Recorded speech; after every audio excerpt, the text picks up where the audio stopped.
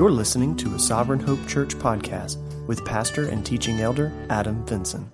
Good morning. If you have your Bibles, I want to invite you to turn to Exodus chapter 1. We started our new study in the book of Exodus. For those that are visiting with us, this is our third week, I think now, in Exodus. And we started the first week with an intro. Last week we covered all of chapter 1. We titled last week's sermon, Living Optimistically in the Face of Hostility. And we really focused in on the idea that God has purpose to keep his promises to his people, and he won't let the pharaohs of the world thwart those plans, giving us confidence to endure the processes needed to prepare us for glory by obeying him above all else. And so we really focused in on the time period that Israel suffered as slaves in Egypt and what their reaction would have been like in that time period. So 400 plus years where they're in bondage to slavery, potentially questioning God's goodness. What is God up to? We dialed in on the fact when we started our study, though, that God is moving his people from being a family to being a people, right? Up until this point, it had really been God working with Abraham, Isaac, and Jacob. When Genesis ends and they go into Egypt, there's only 70 of them, so hardly a people group to really talk about, more like a big extended family, right? But it's very quickly in the book of Exodus where we start to see that expand and grow from being a family to really being a people, and then ultimately a nation is what comes about in the book of Exodus. So we talked about them living with hope during those 400 years. How would they have processed God's workings around them? And we talked about God remembering his promises, that he had promised to Abraham when he started to initially make this covenant, that the Israelites were going to be in bondage for 400 years. And God keeps his promises in bringing them out of that bondage. And so we said as time passes, we must remember that God remains the same and his promises remain intact. That Genesis 15, the promise that they would be in Egypt, they would be a time period there, and then they would eventually come out, was meant to help them see that everything around me is right. That everything happening around me right now is right. God is using it for good, and it will come to an end. We said also that we find hope in God orchestrating his plans. That even as the enemy works to stop God's plans, the enemy actually helps God fulfill his plans, right? We saw how Pharaoh comes on the scene, a Pharaoh who didn't remember Joseph, comes on the scene and really tries to stop the growth of the Israelites. Now, he's maybe not privy to the promises that God has made, that he's going to make them into a great nation. He's just concerned about his nation, right? He's over Egypt, and his concern is that the Israelites are going to become too big. They're going to either overthrow the Egyptians themselves, or they will become allies with another nation looking to come and take everything from Egypt. And so he starts to panic and says, we've got to stop them. We've got to stop them from growing. He puts taskmasters over them. They become their slaves. They begin to, even then, as they continue to grow in the midst of slavery, they start to kill baby boys to try to hinder the growth in the population. But God chose that through his plans to stop, so Pharaoh's plans to stop all the growth, all it does is produce more growth. And it produces a desire in Israel to leave, which is what God intended all along, right? God never intended for Israel to stay in Egypt. He never intended them to overthrow Egypt. The plan was always for them to kind of be in Egypt as an incubator, right? They were going to become a great nation there, and then God was going to call them forth to the promised land. And so the stage has been set for that to be fulfilled. We talked about finding hope in God preserving his people, that God wouldn't allow their roots to go too deep in Egypt, right? They were ready to leave. So God brings us today through trials and challenges a lot of times to keep us from growing our roots too deep here on this earth. That he's promised that Jesus is coming back, a new world is to come, and so we want to long for that. We want to keep our eyes focused on that and not the here and now, not the immediate. This isn't our hope. And so God's doing the same thing in our hearts as well as he puts trials and difficulties in our life. And then we concluded last week talking about finding hope in God providing his prize. We talked specifically about the two midwives who had a moral decision to make. Were they going to obey the Pharaoh and continue to kill baby boys, or were they going to yield to the God that they claimed to fear? And we see that they did that. They ignored the instructions of Pharaoh. They obeyed God, and it says that God treated them well. that God responded with well treatment to them. And we talked about the fact last week that that's a promise for all of us, that God will always treat us well as his children. Now, the treatment that we get looks different. So God doesn't promise us that if we will do certain things, that he will always do specific things to us. He does promise, though, that it'll always work good, that he will always treat us well, even though your well treatment may look a little different than mine. He gives us that assurance. He gives us that promise. And so application-wise last week, I challenged you, do you remember his promises quickly when his plans seem to not make sense? And is his well treatment a sufficient enough reward to warrant your ongoing obedience to him? Do you remember his promises quickly when his plans seem to not make sense? I challenged you with the idea that the Israelites should have remembered as they were enduring slavery, this was promised by God. I challenged you that we should remember as Christians, as we encounter trials and difficulties and temptations, we are enduring exactly what Jesus promised his disciples. But just as God had promised Abraham, this will come to an end, Jesus has promised his disciples the same thing, that he is coming back to put an end to all of our suffering. And so we rejoice and celebrate that. We long for that. We need to remember that when we're in the midst of trials today. And also the fact that his well treatment should be a sufficient enough reward to warrant our ongoing obedience to him. That we say no to the gods of this world. We say no to the things of this world. We yield ourselves in obedience to him, knowing that in response, he will treat us well. Obviously, it would make sense for us to move into chapter 2, since we covered all of chapter 1 last week. But as I was continuing to ponder thoughts on chapter 1, I didn't want us to move away from chapter 1 too quickly, because I shared with you the first week, the way that the book breaks down is chapter 1's covering like 400 years of a time period. Then we're going to get into chapter 2, which covers like an 80-year time period. And then the rest of the book is just like a few years. And so a ton of time we covered last week in chapter 1 just by, in 1 week's time, talking about the slavery of the Israelites in Egypt. And I don't want us to move too quickly from that. And so I came back to an idea of just sharing some additional thoughts to you from chapter 1, coupling it with the idea of what we see at the end of chapter 2. So let me start by reading to you again the beginning part of chapter 1. We're going to read the back end of chapter 2 and kind of see how those two things fit together. And then I want to just share with you some additional thoughts today that we didn't get into as much last week. Some of that just springing forward from knowing that people within our church and then people outside of our church that I'm closely connected with as well are dealing with some trying times right now.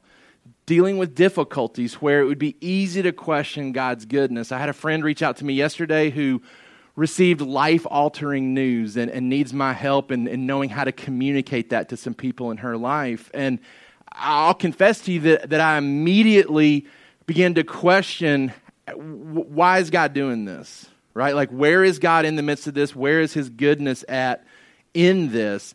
And then immediately had to draw my mind back to, what are we learning about in Exodus, right? Like, where do we see God's goodness? Because whatever it is we're dealing with, I hesitate to say this because I don't want to minimize what you're dealing with, but it probably pales in comparison to what was happening in Exodus chapter 1, right? This wasn't just individuals who were suffering at the hands of the Egyptians. This was an entire people group, right? By the end of chapter 1, we're in the millions at this point. Millions of people, God's people. Not just a couple in your church family who's suffering in a particular way. This is everybody suffering in the same way at one time, right? All of the males and the females in Israel suffering at the hands of the Egyptians. Mommies who are pregnant, worrying about the gender of their child, wondering if their child's going to be swiped from them at delivery and killed at the order of a pharaoh. Men who are getting up every day and having to go and work for an individual where no matter how hard they work, it doesn't really ever benefit them, right? Their hard work doesn't lead to the betterment of their family. It just leads to the betterment of a nation that is not their own. This was a difficult predicament for God's people to find themselves in. They had every earthly right to question God's goodness. So whatever it is we're dealing with, Exodus speaks to that today. Exodus speaks to the goodness of God, the promises that he's made to us, and how he works and moves in the midst of difficulty, not just for our good, but ultimately so that good can be done through us. And we're going to see that today as we share some additional thoughts. But let me read to you again the beginning of chapter 1.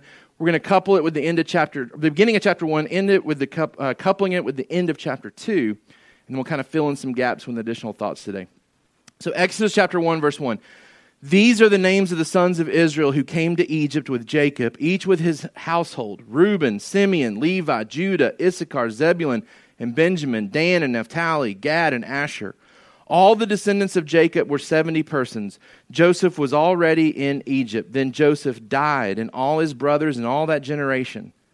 But the people of Israel were fruitful and increased greatly.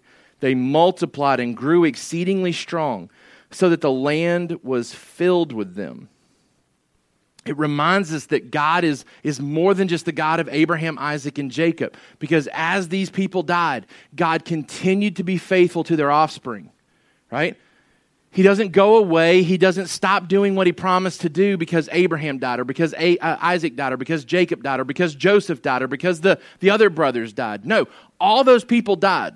All those people are gone, and yet God continues to work and move with the people of Israel. They're fruitful. They're increasing greatly. They're multiplying. They're growing exceedingly strong. The land is filled with them. Why? Because God's keeping his promise. He said he was going to do this, and he's keeping his promise. He's doing this. Right? Then we go to the end of chapter 2. During those many days, the king of Egypt died, and the people of Israel groaned because of their slavery and cried out for help. Their cry for rescue from slavery came up to God, and God heard their groaning, and God remembered his covenant with Abraham, with Isaac, and with Jacob. God saw the people of Israel, and God knew. Now, I've challenged you before with this passage. It's not that the cries and the groanings of Israel had to remind God of his promise. Right? He's not being reminded here. He never forgot. Right? The idea of him remembering is that he never forgot. That he always was remembering. Right? I kind of shared the illustration before. Like if you have a kid who asks for a present, maybe over the summer, like, hey, I want this for Christmas. Right? Christmas is so far from the summertime. But let's say on Christmas morning, they open that present up, and it's the thing they asked for in July, right? They may look at you and say, Mommy, Daddy, like, I can't believe you remembered what I wanted, right? You remembered what I wanted. And it's not that you had ever forgotten. You remembered from the very moment that they asked for it, right? And then there's a long period of time passed, and they think, oh, hey, you probably forgot, and then you remembered and got this for me for Christmas, whereas you may have bought it in July.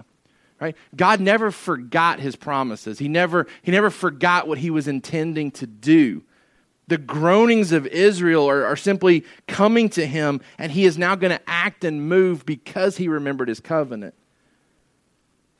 This Egyptian king dies. The people of Israel are groaning. Maybe there's hope that in the transition of power, this is now when God will move and bring about their deliverance. God hears their groaning. God remembers his covenant. But verse 25 is so powerful if we'll let it speak not just to the people of Israel in Exodus, but allow it to speak to his people today. God saw the people of Israel. God saw his church, and God knew. And God knew exactly what you're dealing with today. He knows exactly what your family members, your friends are dealing with today. He knows those things. And as we saw in Genesis 15, where God promised Abraham, this is what is going to happen. Your people are going to go in bondage to another nation. They are going to serve those people. They are going to be treated unjustly. And they're going to have that happen to them for 400 years. And then I'm going to bring them out. And I'm going to bring them back to the promised land. Not only does God know, he foreknew these things. He knew them before they were ever on our radar. Right? The news that my friend got yesterday, it's not that God found out that too yesterday, right? Like God knew that well in advance, far in advance, centuries in advance, eternity past, he knew that. He's working and moving to make it good. He's working and moving to make it good, just as he was working and moving to make the slavery of the Egyptians slavery towards Israel good as well. Our summary sentence for today: God's foreknowledge and his present knowledge of our circumstances gives us assurance that in the midst of challenges, good is being accomplished for us so that good can be accomplished through us. God's foreknowledge and present knowledge of our circumstances gives us assurance that in the midst of challenges, good is being accomplished for us so that good can be accomplished through us. For our kids, God works good for his children so he can do good through his children. Right? The foreknowledge piece is important. It tells us that God knew in advance of things happening, right? God doesn't just have to live in a state of reacting to things. God knows things well before we ever know them. But then he also knows things as they're happening as well, right? We don't want to lose sight of the fact that God is the sovereign king of the universe, working and ruling and moving all over the entire planet as though we get lost in the shuffle of all that, right? There's big things that God's doing today. The Bible tells us that he appoints rulers and authorities and then rules his authority through them on this planet, right? So nobody comes into power unless God allows it. So God is certainly at work and moving in the leadership of our nation, in the leadership of other nations around the world. But he's also working and moving in your life today too. Right? So he's that type of God. He doesn't just deal in big picture scenarios where our minuscule lives get lost in the shuffle. No, he's working and moving at all times in all places in your life as well as in every life around the world. God's foreknowledge, his present knowledge in our circumstances gives us assurance that in the midst of challenges, good is being accomplished for us. Right? He's working and moving in our circumstances. Whether you're in the midst of good circumstances or bad circumstances today, God is working good in those circumstances. And part of the good that he works is so that good can be accomplished through you as a result of those circumstances. We're going to see how that works today too in the lives of Israel. God's goal through the Exodus. Why is the book of Exodus here? Why do we have this history? And what was God's big purpose in putting Israel in Egypt and then bringing them out, exodusing them out? Like, what's the purpose in that? Well, as we delve more into this book, we're going to see that God's goal through the Exodus was to put Israel in a position to worship him rightly. He wants them in a position to worship him rightly so that all nations can worship him rightly. All right, like God promised Abraham, I'm going to make a great nation out of you, and then you are going to be a blessing to all nations. Right? Like he wasn't creating this exclusive club where only the Israelites were going to enjoy fellowship with him, and everybody else was going to get left out. No, God says, I'm going to work in you, Abraham, work in your descendants. I'm going to create a great nation that's going to be a light. It's going to be a light, a city set on a hill that's going to shine forth my glory so that others will come to me. That's what Israel was supposed to be. They were supposed to be set apart, different. They were supposed to show all the other nations, this is how it looks to worship Yahweh. It looks different than the ways that you worship, right? We don't live in the type of responsive fear that like our obedience and our disobedience and whatnot creates like spur of the moment anger and whatnot from our gods. That's how they were all these other nations were crippled by that. No, Yahweh reveals himself in a totally different manner, right? When he reveals himself to Moses, he's a loving and patient God. He's a God with great mercy and grace, long suffering, but he's also a God who won't clear the guilty, right? He's a God who brings justice to every situation. So Israel was meant to be a set-apart nation that was going to show everybody how different looks. This is what it looks like to follow the real, true God, and then inviting them to come and do that as well. We're going to see when the Israelites leave Exodus, it's not just direct descendants of Abraham that leave with them. There's other people that are already mixing in, people from other nations that are already mixing in and buying into this idea that Yahweh is the one true God. But God's goal through Exodus is to put Israel in a position to worship him rightly. The call to Israel and the demand to Pharaoh was for Israel to be released for the purpose of coming out of Egypt in order to come into worshipful fellowship with him. The idea being, leave your old life behind and come worship me. It's the same call that was given to Abraham, right? Remember, Abraham was told to get up and leave Ur. to leave your old life behind, to come and to go wherever I tell you to go, and to worship me in the process. It's the same call that's given to us today, right?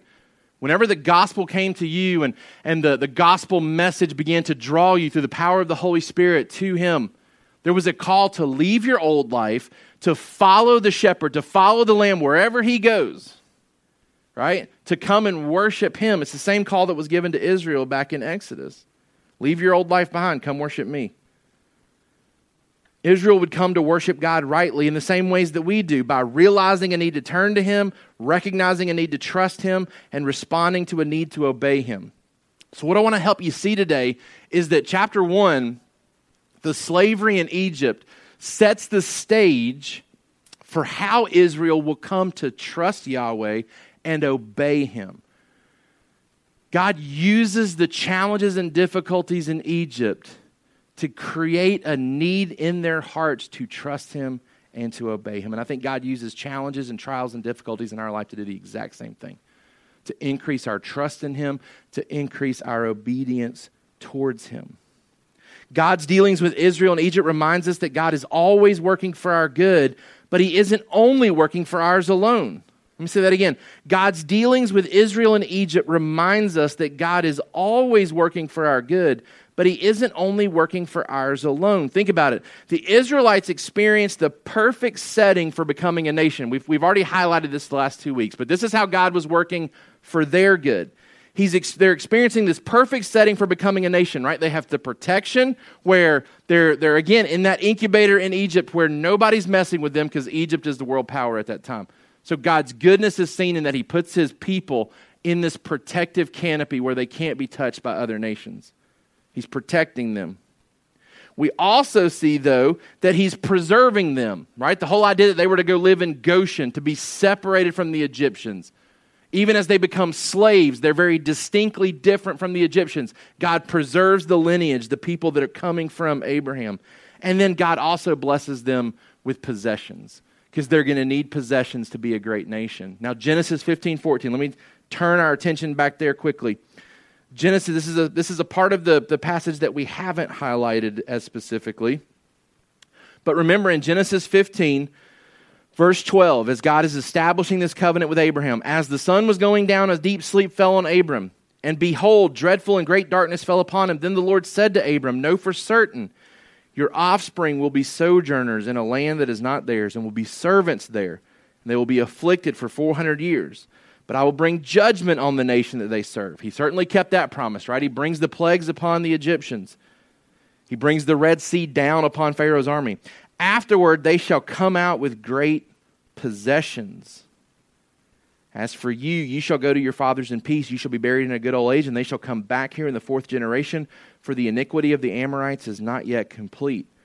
God promised that the Israelites were going to leave with great possessions, which we find that they do. We'll get there eventually, but when they leave Egypt, as they are walking out, the Egyptians are giving them all this stuff to take with them.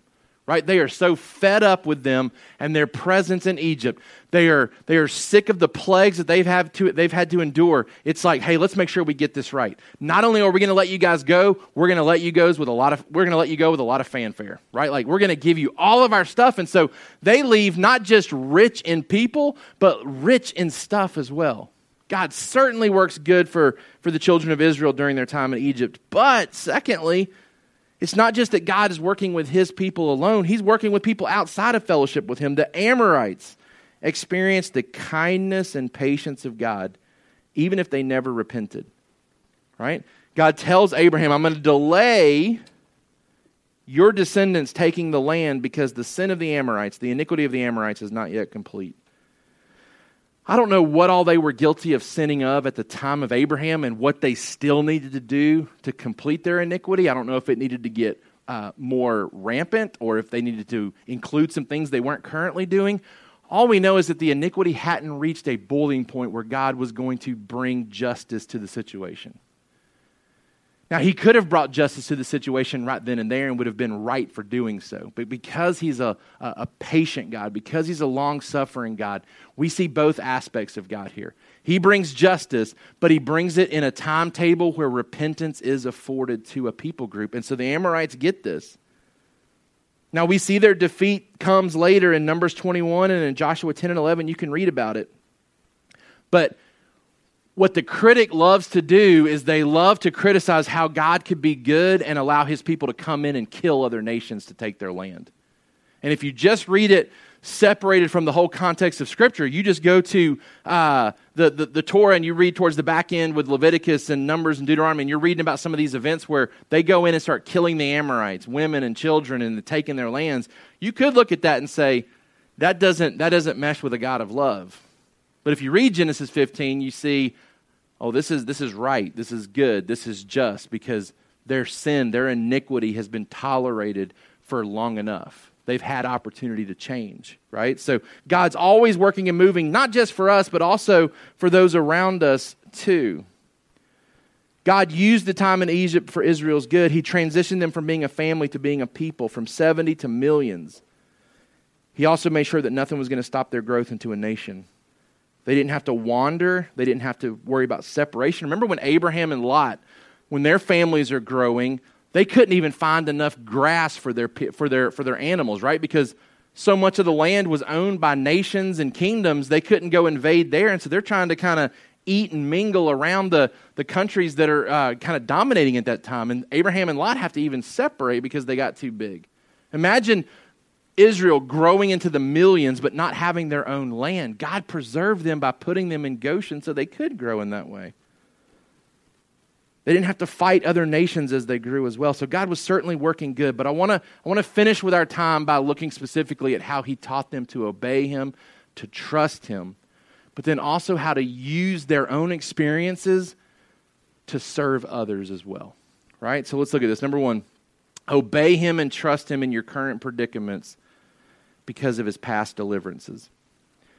Obey and trust him in your current predicaments because of his past deliverances. God's going to take their experience in Egypt, and then when we fast forward later in the Old Testament, he keeps coming back to their experience in Egypt as a motivator for how they're to live now. If we could transition our minds into thinking that God wants to use our circumstances now for purposes down the road, it'll help us filter the current circumstances through his goodness. He uses the Egyptian experience for Israel's good because it teaches them to obey him and trust him. Number one here, God taught Israel why they should obey him by redeeming them.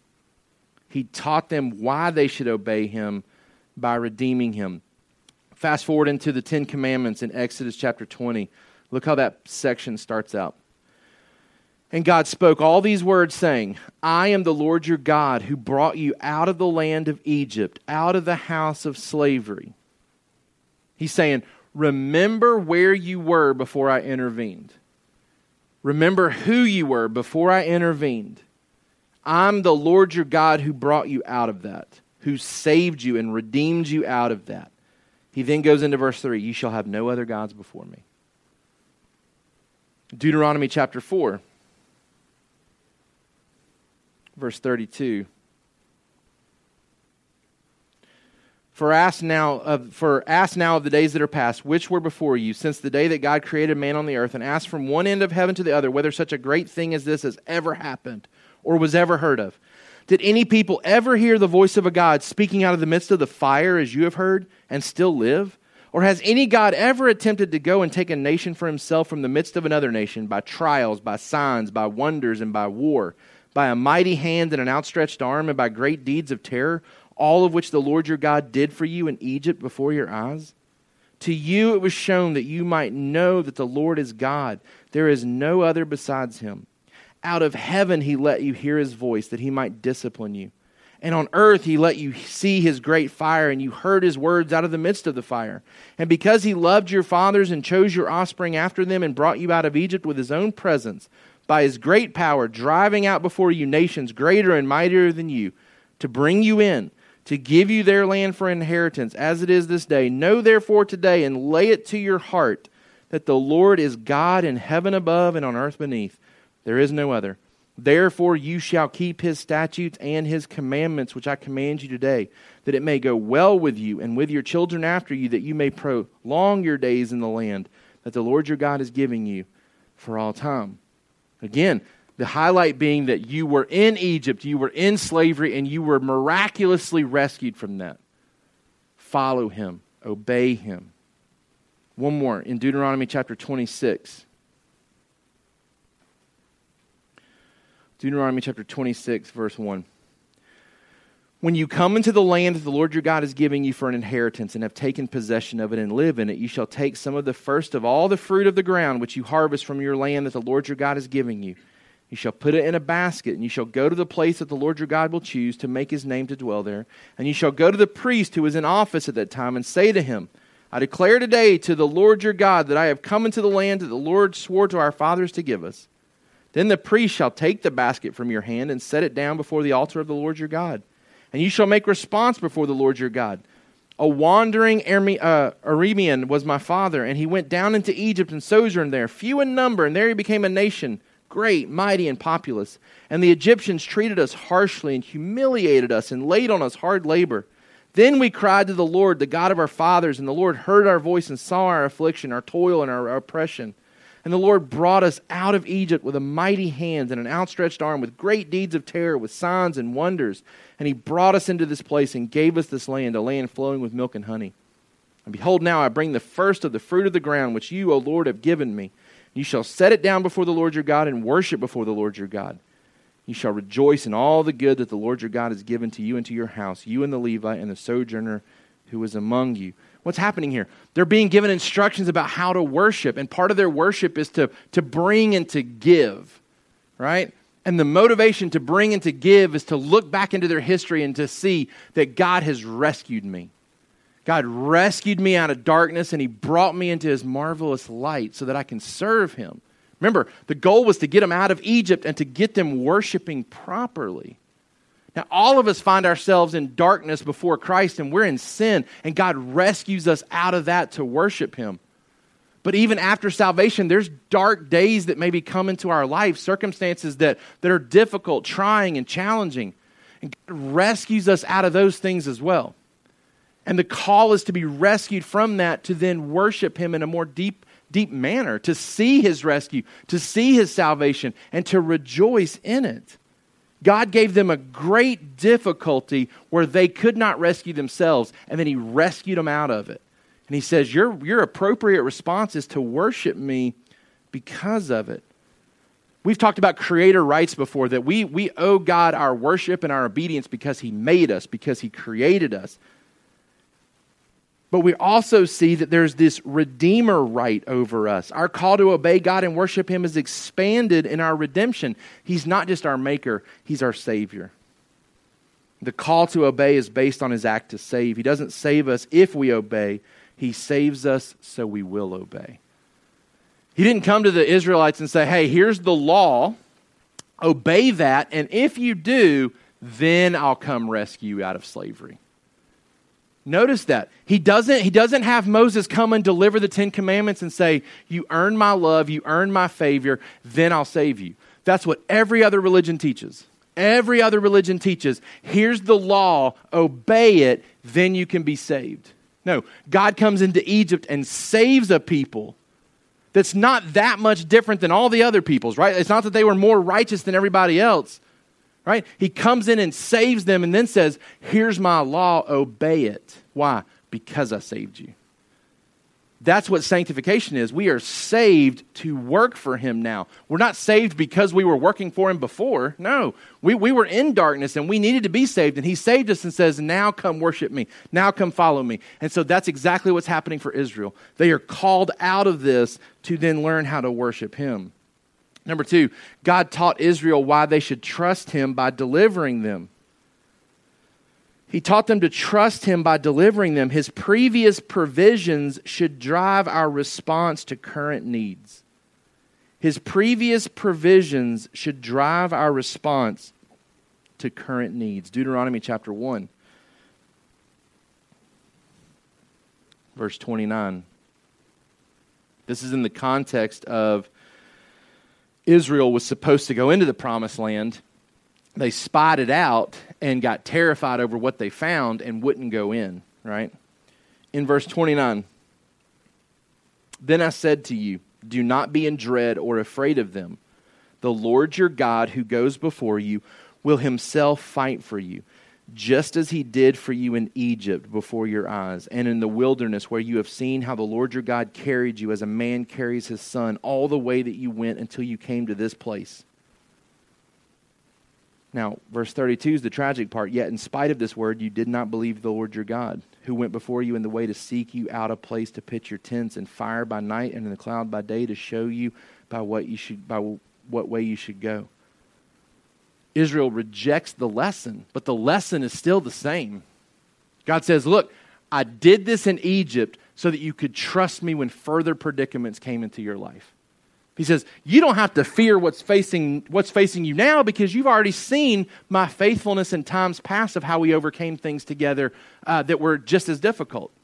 I think God gives us victory over trials and challenges. He brings these type of circumstances into our life so that we can then face greater things down the road and trust him even more because we've seen his deliverance in other things. Israel was delivered out of Egypt so they could trust him to be delivered in Canaan. Now, they failed the test. They failed to learn the lesson. Let us not fail to learn the lesson today. You may be going through circumstances right now, and God is going to use those circumstances. He's going to deliver you from those circumstances so that you can face greater circumstances down the road. Obey him, trust him in your current predicaments because of his past deliverances. God says, you obey me because I saved you. You trust me because I saved you. He saved us initially from our sins. He is still saving us through life circumstances today. We ought to obey him and trust him just as Israel was called to do. And then number 2, use your experiences to help shape the experience of others. Use your experiences to help shape the experience of others. Number 1, God taught Israel how he would treat them through his careful planning and promise keeping. Okay, so for us to help other people with their experiences, we've got to get our experience right ourselves, right? So how do we go through trials and challenges and difficulties and learn what we need to learn, see the goodness of God in the midst of it so that we can then help other people with their experiences? Well, first we need to see that God carefully plans and keeps promises to us as well. Right? He did that for Israel. He does that for us. We've already talked about this some today, but God foreknew the events that would take place and how they would unfold in his plan. He foreknew the events of Egypt. He foreknew that the people were going to end up there. He foreknew that the Pharaoh was going to put them into slavery, and he foreknew that he was going to bring them out. He was going to save them, and he was going to give them great possessions, and they were going to come into the promised land. He foreknew all of that. We don't just serve a God who knows what we're going through. We serve a God who foreknew what we would go through. The comfort is that by knowing, he is also preparing for us to go through it. He is a God who acts, not a God who simply reacts. God knew the current plight of his people and was at work even when they didn't know it to deliver them. He knew every Hebrew's suffering, the beatings, the injustices, but he also knew that if he ended it early, he wouldn't accomplish the greatest good for them. Think about that. He wasn't going to cut this off after 200 years, after 300 years. He wasn't going to bring judgment on the Amorites too early. He wasn't going to rescue Israel out of Egypt before they were as strong as they needed to be. Everything was planned and purposed. It's the same for our trials as well. He foreknows our trials. He's not going to end them too early before they accomplish the good that he intends in our life either. He is going to, and I was telling this person yesterday, he's too invested in you as a child of his to not bring good. He's too invested in us not to bring good in our circumstances. He knew their current plight, and he was going to work and move to accomplish the good. Think about what's in between what we read today. We read the beginning of chapter 1. We read the end of chapter 2. There's about 80 years that take place there with Moses growing up and trying to lead the children of Israel out in his own power. He gets mixed up in some conflict. He ends up killing an Egyptian. He then flees into the wilderness. Right? He runs away from the situation. Like all that's happening in the midst of the Israelites still praying for God to do something. Right? God's hearing them, and he's already working and moving, and they don't even know it yet. They don't even realize how much is happening behind the scenes to prepare for their deliverance. It encourages us to keep praying too in the midst of our trials, and we trust that while we're praying and there may be longevity where we don't see God working and moving, if he foreknew our trials and difficulties, he's already planning to get us out of them. He's already planning to get us out of them. He's already planning to carry us through them. He was certainly doing that for Israel. Moses, the whole story that we're going to look at in the coming weeks of him coming to power in Egypt and whatnot, all that's happening in the midst of Israel praying, and they don't even know their deliverer is already on the scene. They don't even realize their deliverer is already growing up and being equipped to lead them out of Egypt. Our God knows how long, and he knows the time will come for him to keep his promises to us. And it'll also be the time for him to judge those around us. God knows how long we need to go through every trial and difficulty. And he knows when he's going to deliver us, and he knows when he's going to bring justice, both to our individual situations and ultimately to when he comes back to rule and reign forever. God taught Israel this. He taught them how he would treat them through his careful planning and promise keeping. So when they come out of Egypt and they go into the promised land, they're called to constantly lean back on what you know from your deliverance from Egypt. You know what type of God I am. You know the type of God that I am. I work good for you. I preserve you. I care for you. That was their experience, and that was to be their experience. But then number 2, God taught Israel how to treat others through their own mistreatment and subsequent comfort. God taught Israel how to treat others through their own mistreatment and subsequent comfort. Look at this. How Israel was treated in Egypt became the grounds for how they should treat others differently. I don't know if you've ever thought about this. We've looked at this idea in the New Testament, right? In Matthew chapter 7. I think it was Matthew chapter 7. Sermon on the Mount, the golden rule, right? We're called to treat others the way that we wish to be treated. Now, the people of Israel have become a nation. They were a family. They become a nation. They don't have all these laws and rules and understandings that we do in the New Testament already built into their life. That comes with God giving them the law. And God gives them instructions about how to treat other people. And he leans in on, hey, you know how other people should be treated because you know how you've been treated and how you didn't like it. Right? He talks about how they're going to treat the foreigner. And they're going to do it differently than the Egyptians. Exodus chapter 22.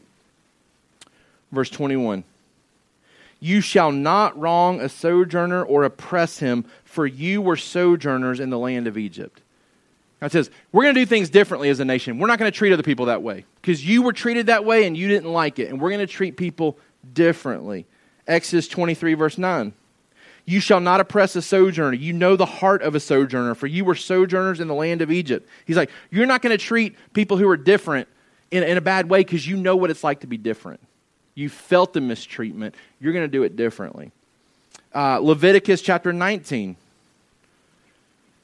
This was a pretty heavy theme in the Torah, in the law that's given, because it keeps popping up. Leviticus 19, verse 33.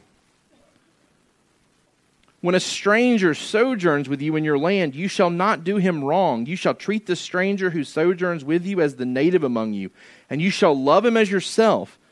For you were strangers in the land of Egypt. I am the Lord your God. This is Old Testament golden rule here, right? Treat others as your neighbor.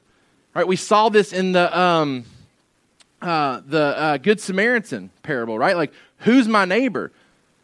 Well, the question was reinvented by Jesus to, who can I be neighborly to? Right? God is instructing the Old Testament people in the same way. He says, look, you're going to love them as yourself. Because you were strangers in the land of Egypt and you know what it was like to be mistreated. Let's jump over to Deuteronomy 24. Deuteronomy chapter 24, verse 17. You shall not pervert the justice due to the sojourner or to the fatherless or take a widow's garment in pledge, but you shall remember that you were a slave in Egypt and the Lord your God redeemed you from there. Therefore I command you to do this.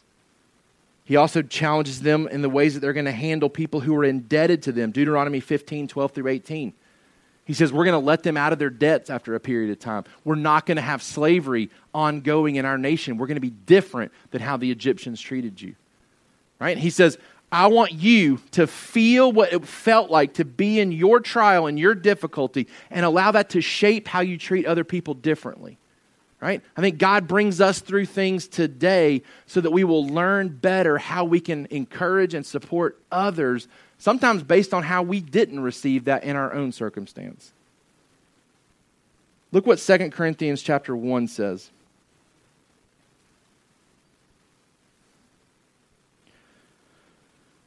In my notes I put, how we are treated by God should drive the way we treat others.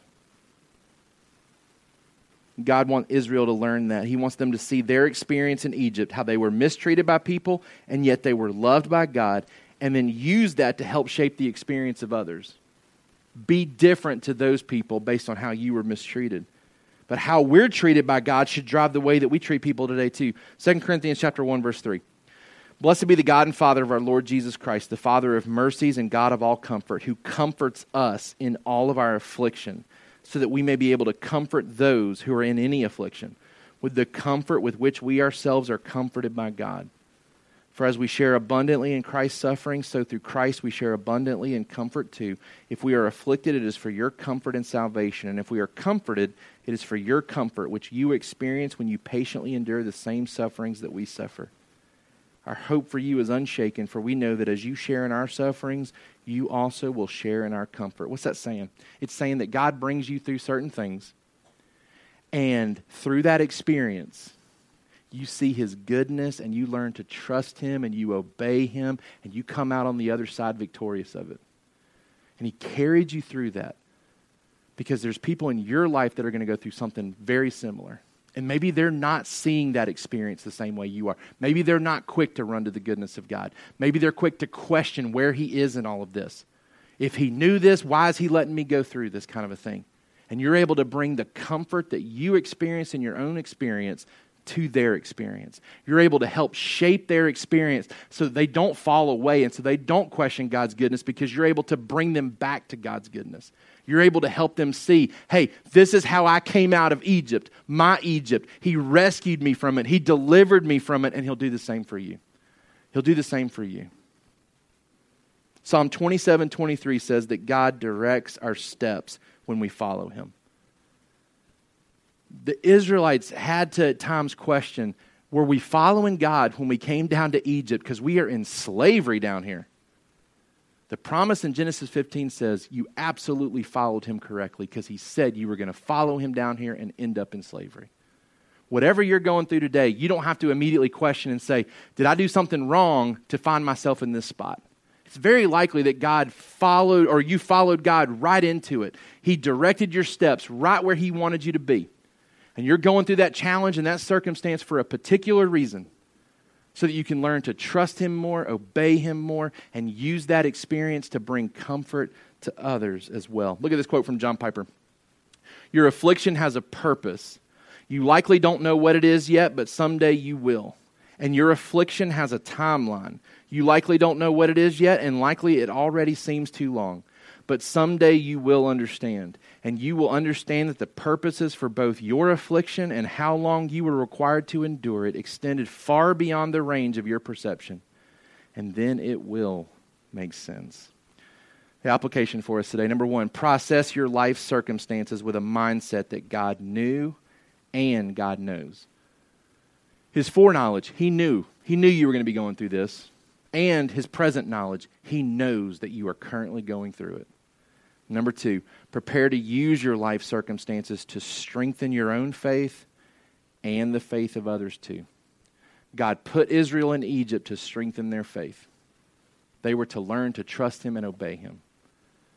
And then they were to come out of that treating other people differently because of how God treated them in the midst of it.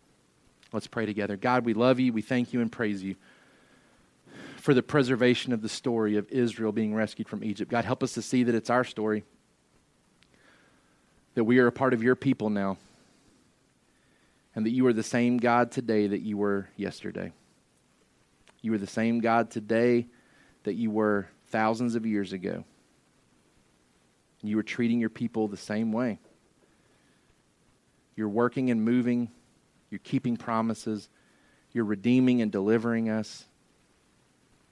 God, help us to see all of our experiences through this lens, that you are good, that you work good, so that we can rightly worship you, so that we can see good accomplished through us. You did it for Israel. You're doing it for the church today. You're doing it for us as individual Christians. God, whatever trial and difficulty we're facing today, Lord, help us to navigate through it with an understanding that you knew and you know. God, for people in our life that are going through tragedies and difficulties right now, help us to see that our experiences can speak to those experiences, that those people need to hear how we have been rescued from similar circumstances so that they can turn their trust to you when they doubt. We ask these things in Jesus' name. Amen.